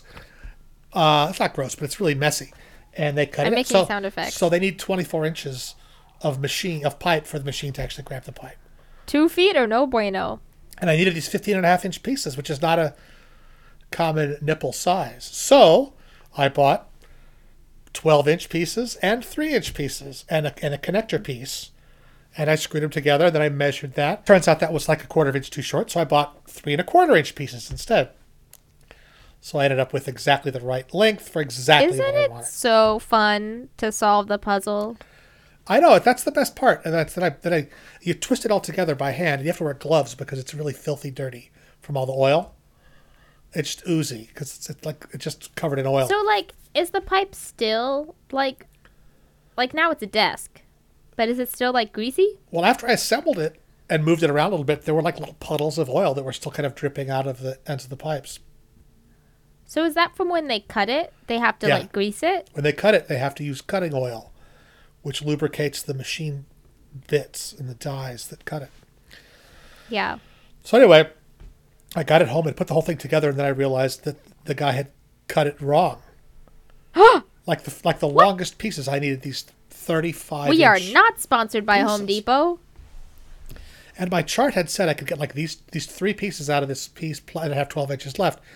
And I was like, that's funny. I've only got 6 inches left. Pfft. He's like, well, maybe it wasn't really 10 feet. I'm like, okay. I get home, and I look these are not 36. These are too short. And they're too long. The guy he measured the first one wrong, measured the second one off the first one. So I had to go back and get them recut, which Home Depot is cool. They don't charge you. They just took care of it, Okay. Is this a cool story, bro? Measure twice, cut once. Huh? Yeah, measure twice. Measure twice, cut once. And this guy just talked my ear off, and he was just so what are you doing this weekend? Very chatty. The and he Home was Depot so slow. Guy? Eventually, he's the like, guy I gotta who, go on break. cut it My right? friend's back. Huh? Was this the guy who cut it right, or No, the guy who cut he it cut wrong? most of it right, but the first 2 cuts were wrong. But it was going on forever. It was like an hour. He was cutting these pipes. And then he finally goes, well, this guy will help you. I got to go on break. And this other guy came over and he took over. He was he was so much faster than this first guy. And then when I came back the next day, I had some woman do it who was in the day shift. She's like, yeah, those night shift guys, you got to watch out for them. She was really good at it. Anyway, got it all home. At least they weren't mixing paint. Oh, yeah. Yeah. Got home, put on my rubber gloves, and I screwed it all together. I built my desk. The first 3 pieces I put together and took apart 4 times because I kept using the wrong ones. Mm-hmm. But then I built the whole thing, set it up, and it looked great. Then you got to measure and make sure everything's the right height. And then while it's all together, because you screw it together with your hands, you only have so much leverage screwing the pipes together. Yeah. But then once there's long pipes attached to them. But the thing is, you want to screw it together without having to spin the whole half of the desk around to tighten it. Yeah. So you can build it from one end, and then you never have to twist anything more than just a pipe. But then once I did that, it's not that tight. So I had to twist the whole thing around and That sounds like funny. wing the whole. It was actually really fun turning these It big sounds legs funny around. to watch. Yeah. Did you use like a wrench or? No, you like, just twist it with your hands. So then, okay, but then once that was built, I then had to go on. I had to level it. I put it in position. Okay. And I measured. I tried to make sure that it was all level. And the garage floor is not level. So even if it was all the same all around, I'd have to like adjust it. So I like would unscrew the pipe a little bit and get it perfect, you know. So So did you make the desk level? Yeah, the desk is really level now. But And the floor I had is one not leg level. that was like too short, the front left leg, which is kind of like the lowest point right by the garage door. So I just put a block of wood under there to fill the gap, and it worked fine. Anyway, Matchbox, yeah. so once all that was done, I went and bought wood, and I can't fit that plywood in my car, right? So, but I thought I put a thing on Facebook. Who could help me? And of course, Terry could help me, but not till the next day. My ukulele buddy Terry, who's a serious carpenter in his own right. So I rented the Home Depot just like hold it for you. No, Home Depot will rent you a truck for $19. So I went and got the wood cut that I rented the truck and drove it home. And you can get it for like 75 minutes for $19. Can we get sponsored by Home Depot? No, I wish. Oh boy. We got to make a lot more. We got to do this every week for like a year and then get a huge audience. Then we can get sponsored by anybody. Have you been watching Threadbangers like build a house Yeah. videos or whatever? Yeah, They're those really guys. cool. I love those guys. They're super fun. I loved his video. It was really like dumb, but it was him like cleaning out his like craft closet. Oh yeah. And he just has all this crazy bullshit that he like so much supplies and money of like crazy supplies. Yeah. And I'm thinking like we don't even have a craft channel that often, and we have a lot of crazy Well, we have crap. like a closet of craft supplies, like a couple of bins. I know. He had like a whole room whole basement, of like crazy yeah. stuff. And then He he, filled was a like, bathtub I'm with gonna fill a garbage." bathtub with trash. And It's a good and I trash loved man. it. He made like, and then he made like memes or like jokes about craft challenge videos where it's like, this is like glitter, slime, Furbies, like glow beads, Yeah. moon sand. Oh, like- okay. Stay tuned for this. I Bath saw bomb, a tube filter story today. The next big thing on YouTube, because the last big thing is What? slime. Like there's millions of these channels making 6 figures a month just making slime. I don't really understand that. Like I've watched slime videos like on Instagram, but it's mostly people like smushing it that looks cool. Yeah, It's like but they those make it oddly and they satisfying smush it. videos. It's like, oh, we're doing glitter slime. Oh, we're doing green slime. The new thing is going to be carving soap. That's so old. That's like Boy Scouts circa 2002. But like whittling a bar of soap until there's nothing left. I've done that before. I'm just saying what Tube Filter said, and I watched this one video of this clear bar of Nutrient soap being carved, and it was kind of pretty, but I'm like, come on. I've Well, seen like, that once, I and I've know- seen it enough. Well, like Instagram, you see these a lot on Instagram sometimes if you go to like the Explore page. But there's these like oddly satisfying videos where it's like Yeah. someone smushing goo, or someone like cutting a piece of wood, or like cutting moon sand, Yeah, or no, like I've seen that. I Or like, assume carving a bar of soap. It's all Exactly the that. same, or like slicing response. an extruded putty or something. Yeah, and it is very satisfying. But it's not like they're more just like it's like why you watch how it's made. yes. Well, I was noticing. I watched a bunch of videos today that were sort of like 20 surprising facts about this thing, and Yeah. I'd look at that. Well, this is of a type, you know, and you think, Yeah. okay, this is made by a staff of people. There's someone researching this, writing a very banal script, someone doing a very Ugh. clear and Yeah. concise, enthusiastic, kind of like how it's made voiceover, and then a lot of found footage, like either stills funny. or animation I or was really like wondering how something was made the other day, yeah. and I looked up and watched a how it's made video, and I was enchanted. I watched like 3 more how it's made videos. That's great. Like the original how it's made on like the Discovery Channel, and was just like, like What did you- they're what did you so look up? calming and lovely. What was your mystery? I think it was something like, I think it was like potato chips, but like Pringles, Yeah. like the ones that are like in a weird shape. Yeah, Pringles, the stacked. Yeah. Because, like, Pringles aren't, like, cut from a potato. No, they're mush that's extruded and then Yeah. sliced and then molded, I think. It was something like that. I was like, how did they make it this shape? Yeah. I don't really remember what the actual thing was, but I remember watching how it's made and just being like, this is so good. But yeah, that's But why there are people all these like channels Slime that clearly videos. someone has said, okay, we're going to make money on YouTube. And they say, Yeah. we have a budget. We're going to pay the voiceover person $50. We're going to pay the researcher who writes the script $100. Can And then someone we're going pay to me $50? pay the what's not me. I want to go to. I mean that's that. But like, and then we're going to get these people to do it. And like I watch this like, and it's like, okay, here's the some of them are like film analysis that are kind of interesting. But like a lot of them are just like, Yeah. here's a bunch of fucking just stuff you could have found on Wikipedia. Well, they're BuzzFeed article clickbait, like very formulaic. And they all have like 150,000 views, so they're very popular, you know. Because it's like, But I look at a lot of these you'll channels. never believe what these Siamese twins did. But a I lot of don't these know. channels Yeah. only have, you know, like 20,000 subscribers. Not that many. Like they're new. Because they have zero community. Right, but no, because they're new. Because they've just come at it Yeah. as a business without any heart behind it at all. And Yeah. and they're making enough money on it, I guess. I don't know. That's a real digression. Yeah. No. What- But like, so I want someone to pay me $50 because so there's the Art History Society Yeah. and there's the and then there's like the History of Art ball at the end of the year, which is like it's like prom, but it's like in a fancy hotel and there's like dinner and drinks and like dancing. But but a ticket for it costs like £57. Sounds heavy. But, like, it will be very fancy. It'll basically be like prom, but, like, with dinner and, like, adults and drinking. That would improve prom a lot. But, I already have a fancy dress. Do you have to wear like But, a hat like- that looks like the Chrysler Building or like the Modernist Ball or? No, I'd love that, though. The theme is, like, Primavera something. I'm not really sure. I mean, spring. Right? Yeah, spring, floral. I'll probably wear a black dress. Yeah.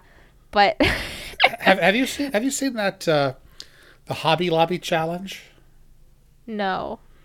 It's called that, even though you're not supposed to go to Hobby Lobby because they're shitty. They're bad with Yeah. something, but you do it at Michael's. It's basically Instagrams where you do a close-up photo, like surrounded by beautiful flowers, and then cut back, feel and it's like I've like just sitting done on the that, yeah. floor in Michael's, and it's like this hot thing. love- But you and I did this when you were 5. We did this We've all the done time. that. I love Michael's, like, point blank. And the best thing about Michael's is, like, the aisles of flowers. And it's all these flowers, like, around, and you can walk through it. And they're, like, ordered by color. And you just feel so magical. Yeah. Yeah. And they're Well, all if they have plastic. that there, you should go do it because it's fun. That is fun. I don't picture know you what when you were a that kid would and you're like holding like 100 lemons or something. be. Yeah. They were all plastic. They're all It was plastic. like a bouquet of apples. It was so weird. Yeah, or you're like surrounded by fruit or something. Anyway, but that's the thing. I'm like, God damn it, Fiona and I have been doing that for 10 years. It's nothing. Like the Yeah. selfie, ahead of the curve there. I've been doing that for 30 years. Yeah, I think internet challenges don't exist. It's not a challenge. It's a challenge. Yeah. It's not a hardship. Yes. It's a challenge. Trends. So anyway, I'm making this desk, right? I should Yes, digress. desk time. We've been recording for an hour and 49 minutes, of course. So I should digress. Digress? digress. Digress to the desk. Digress. So I rented the truck, brought all the wood home, and then started building it. And basically, I had the front and back were cut to exactly 40 by 80, exactly what I wanted. Yeah. I lined it up at the corners to make sure it was perfect there, and then I just started screwing it together. And I bought these 1 1/4 inch drywall screws so they would go as far into both pieces as possible without plunging through, because that would be bad. And I just put them on the 4 corners so it wouldn't move anymore. And then I snapped a chalk line. Remember we did the door for the bedroom with Chocolate? a chalk line. Remember the chalk line when we did the Oh, TARDIS door? Yes. Yes. Yeah, it's like I like hashtag laser chalk line. I put this. I could use the laser. No, I put the screws on the end, like halfway in, because I was by myself, and I had to loop the chalk line over that and snap it to put the lines down there. And then I had like so I put screws in every 12 inches approximately. And plywood is heavy, okay? A sheet of plywood is heavy because it's solid wood and glued or whatever. You know what's heavier? 2 sheets of plywood. And it's like you can't get your arms around it. It's so big. And it was like incredible. God. And like just try to lift up the corner of it to lift it up. You can't get your fingers It's like trying to hug a big, flat, prickly grizzly bear. It's like trying to lift a grizzly bear and lay him and put him up on a table. It's like trying to put a grizzly bear on a table. You know what I love about the phrase laser chalk line? It just sounds like an oxymoron. Like, it doesn't make any sense if you don't know what a chalk line is. Yeah, I didn't use the laser this time, though. I used the laser to hang my shelf just so it would be level, but I had to like get a putty knife and stick it under the corner so I could lift it up enough to get my fingers under it, and then stick a block of wood under there so there'd be a gap. And then I was able to stand it up and lean it up against the desk. But I was like, how am I going to get this Did someone else put this in your car? What? Oh, my God. I could load it in and out of the truck. It was heavy, but one piece at a time is okay. You know? Yeah. But like double, it's just, and putting it in the right place without like gouging it. Because I basically got the whole skeleton of the desk built with 6 legs pointing up with those floor flanges on top. Yeah. And I thought, well, I could turn that upside down and put it down on the wood and then screw it down, but then I'm not sure it'll be level and perfect. You know, I wanted to get the thing all level in place so it wasn't all wonky, so all the legs are perfectly vertical, and then put the thing and then attach the legs to the top in place once I know the legs are all plumb and true. You know, that was my plan. Cool. So I had to tip it up, and then so I was able to tip it up and lead it. So I put the screws down. I want the screws to be on the bottom. So I tip it up, and then I've got to like lift it up and set it on top of the legs, the 41-inch high legs, right? Ooh. So it's like, where do you begin? So thank goodness I had apple boxes. So I picked up one side and slid an apple box under it, and picked up the other side and slid an apple box under it. So now it's like a foot off the ground. So I bent over and tried to lift it, but I couldn't lift it. I couldn't get it high enough. You know what I mean? So then no deadlifts for you. So then I picked up one side and I turned the apple box to the tall height and set it on there. And then because I can like keep it balanced, but I can't lift it, right? This sounds like a puzzle game.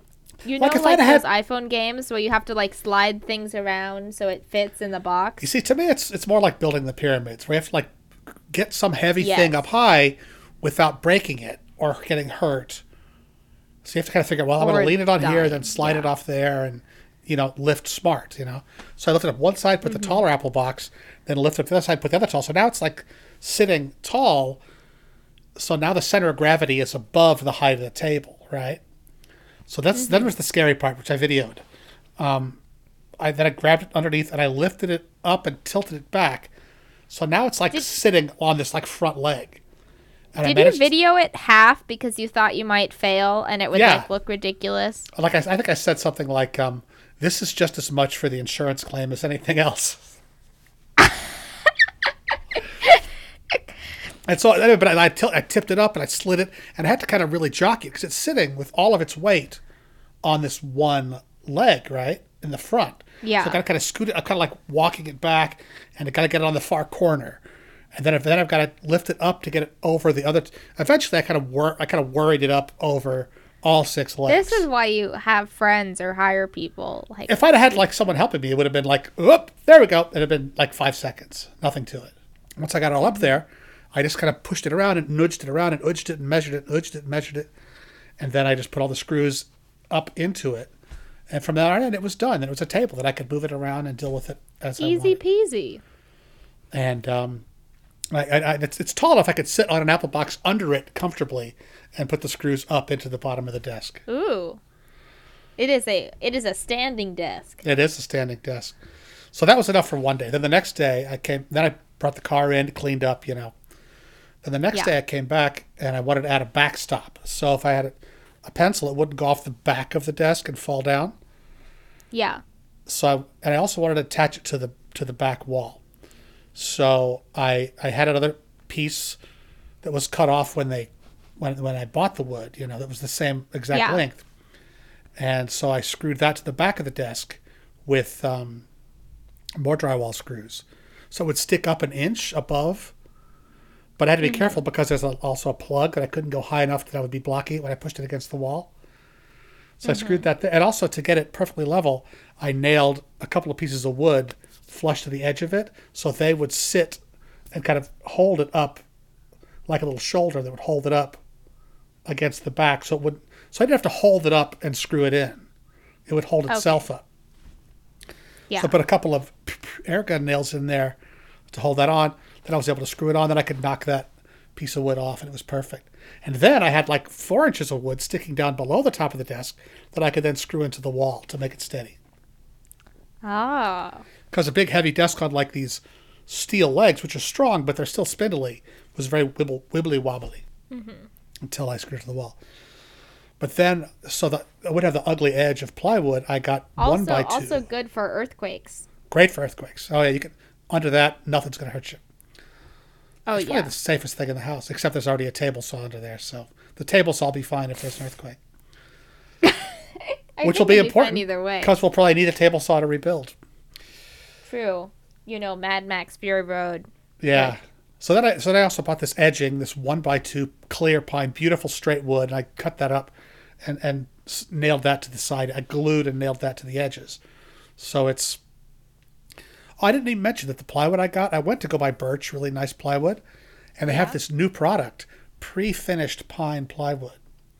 Was this like the varnished one? Yeah, it was like the surface. It was clearly wood, but it was kind of plasticky. It had the finish already on it. So that's the top and the bottom, and the sides are this clear, solid wood, which I nail gunned on there with some glue, and then it was finished. Then I could put it back against the wall, screw it in, and start putting stuff in it. And then I built the sled. I didn't do any video of that. I built the sled. I bought 4 wheels to put on the bottom. And I measured the space. And I made this sled out of the scraps from the wood that I had left over. So it's a little drawer I can pull in and push out, holding all my gear. And it works great. Cute. Love it. So that's my verbose description of my bench. And then I, moved the shelves that were there to the other part of the garage. And it was full of old milk crates of like paint and carpentry supplies and weird stuff that I had collected over the years. Oh, yeah. Well, because half of this project is like purging. Well, the whole point of the project is really just storage management and purging. Yes. And I had all these shelves that were inaccessible because they were behind the table saw and behind this portable table I would put up. So now those shelves are totally accessible, and I've thrown away half of the crap that was in there. Yay. Enough so that I now have 2 empty milk crates that I could use for something else. Huh? Maybe milk? No, I'm lactose intolerant. Oh, yeah. Almond milk? Oh, yeah. That's a lot of almond milk. And almonds are bad for the environment, really, right? They use too much water. Yeah. But cows are not any picnic either, so... it's not really a podcast about that, though. Maybe it's just like water. Oh, shit. You can't have that either. Drought. No, they're a milker. They'll come in handy for something. I'm not worried. I think the next thing I want to build is a little sort of organizing unit to go up where the front of the car is, where I can put like camp chairs and picnic supplies, stuff like that. Ooh, stuff you would take to outdoor film screenings. Because right now it's all kind of just like strewn in front of the car. Well, all my little beach chairs, which are really for those puppeting. are hooked on the wall. I like a couple of years ago, I hung those all on the wall. So and now they look great, and they're in the right place, and they're there all the time. They're not like in a pile. Yeah. So now I've got to make a scrap bin for wood because I've got a ton of wood scraps that I want to keep organized. And that's my next project is to make that. Ooh. But if you make a scrap bin out of your wood scraps, what do you have left to put in the bin? Gal Gadot. What is scraps? What is?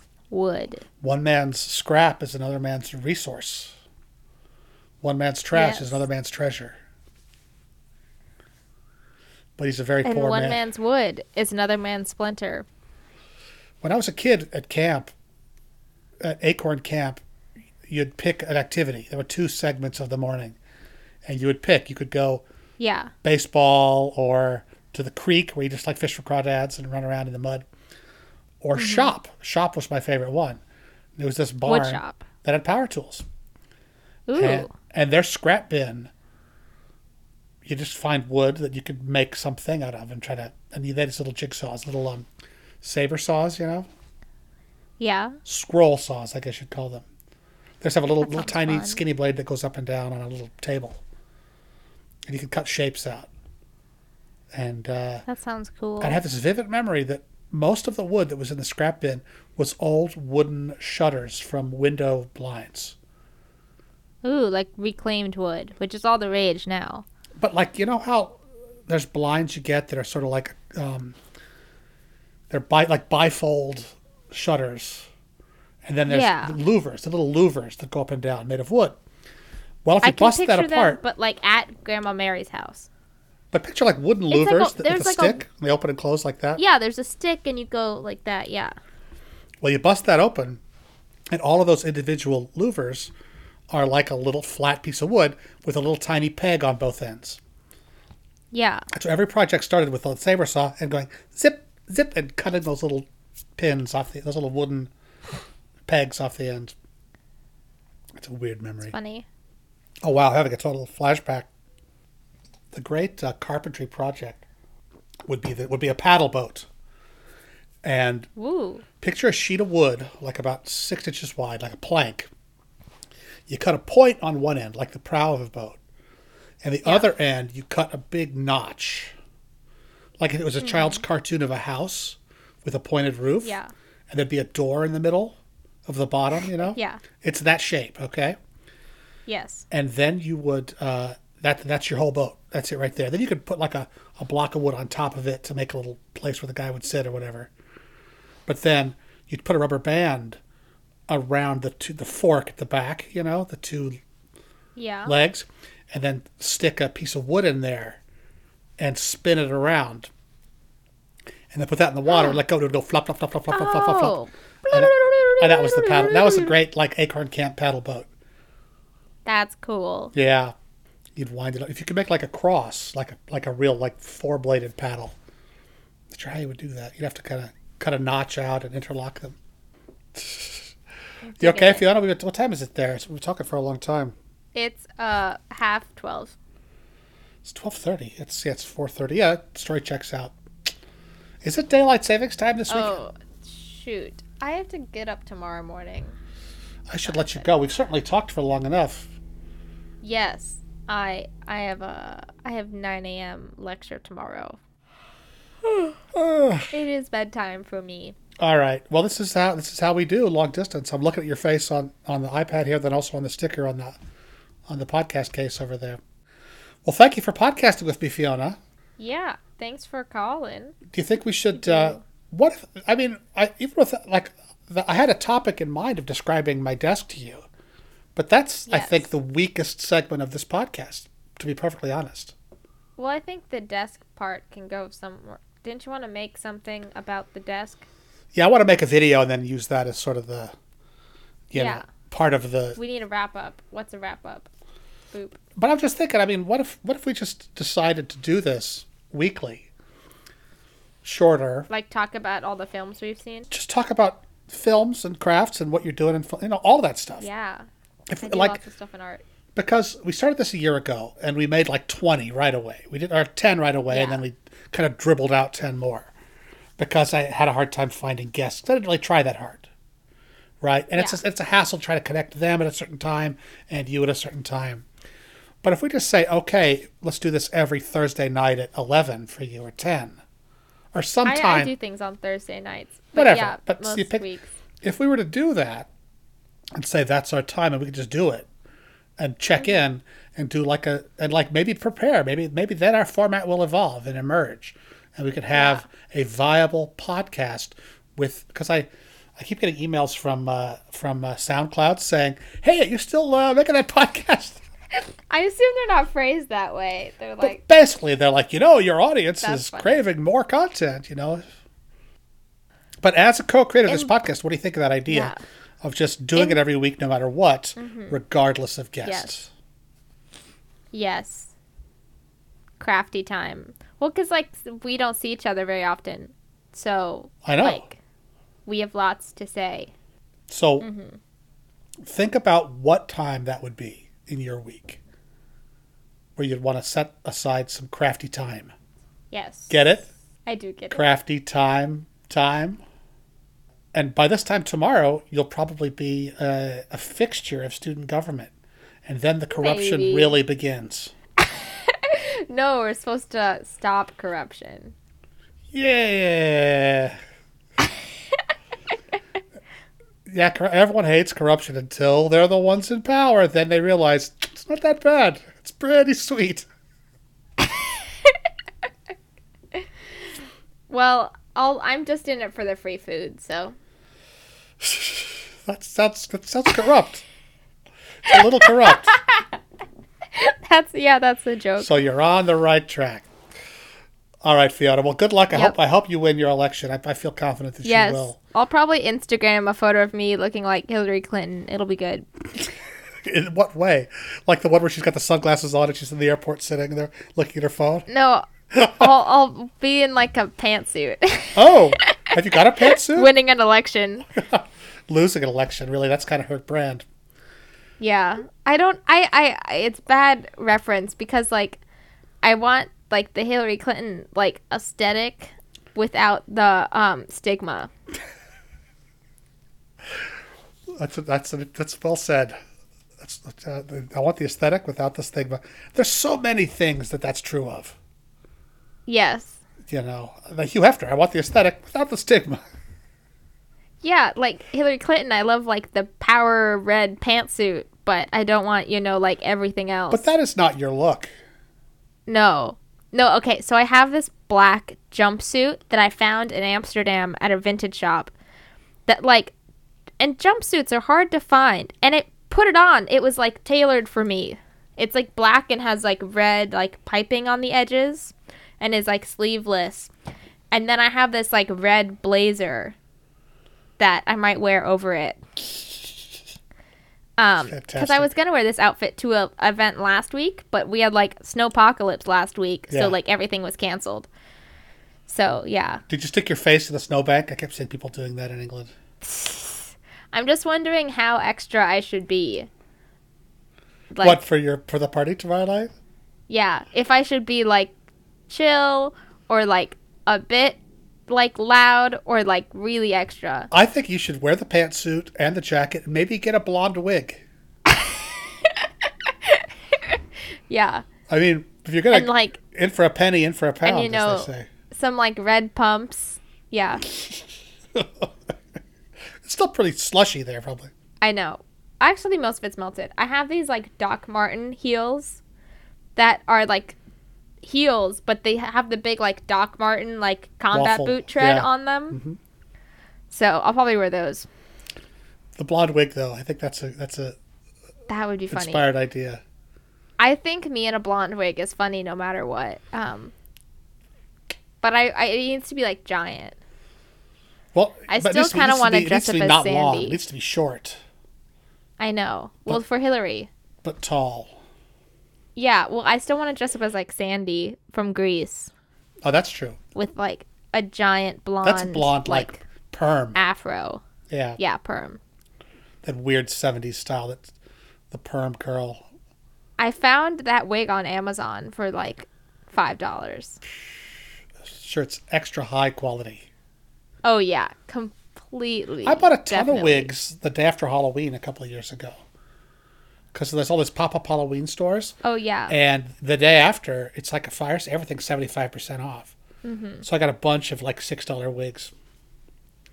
Mm-hmm. Which I've had not a lot of use. I have the perfect one. I have like a blonde kind of male dreamboat wig, like a weird pompadour. Yes. I love wigs. I think they're hilarious. I do too. Welcome back to Wig Time. All right. Well, Yeah. you rest up for your hegemonic takeover of all of Scottish student government tomorrow. I have like classes tomorrow. The party isn't till the night. So you're not going to find out until the evening whether that you won? Yeah. Okay. It's like a party. It's an event. So it's a big reveal. They get all the candidates up there and Yeah. Well, because like I'm running for like school rep, which is like a low position. There's like many other positions. Like there's like the president of the student association and like the VP of community and all this stuff. So yeah. you're not the center of the whole thing. You're not going to have to make a speech or anything. But I'm planning to steal the show. Just kidding. It's your Make America Great hat on there. Yeah, it's funny. Like each school has like candidates for like their like school rep, but only if you're in that school they vote. And of course, the school of like political science has like 15 candidates. Oh yeah, of course. And aren't there like yeah. 2? It doesn't matter. Yeah. Well, you're gonna win because you have the best posters. Hope so. Yeah. You can see them all at Fiona's Instagram at Theo Gray. Yeah, there's one that's just cheese. I like that one. I like the one with the I pink still have some extra Venus on it. posters. The pink nude Oh, Venus yeah. painting on it. That's a painting I did. I know. Watercolor. It's very nice. Yeah. Awesome. I still have some extra posters. Oh, we should wrap up the podcast. I want to ask you something else, though. Yeah. All right. Thanks for watching, everybody. I will now push the button. Boop. Good night.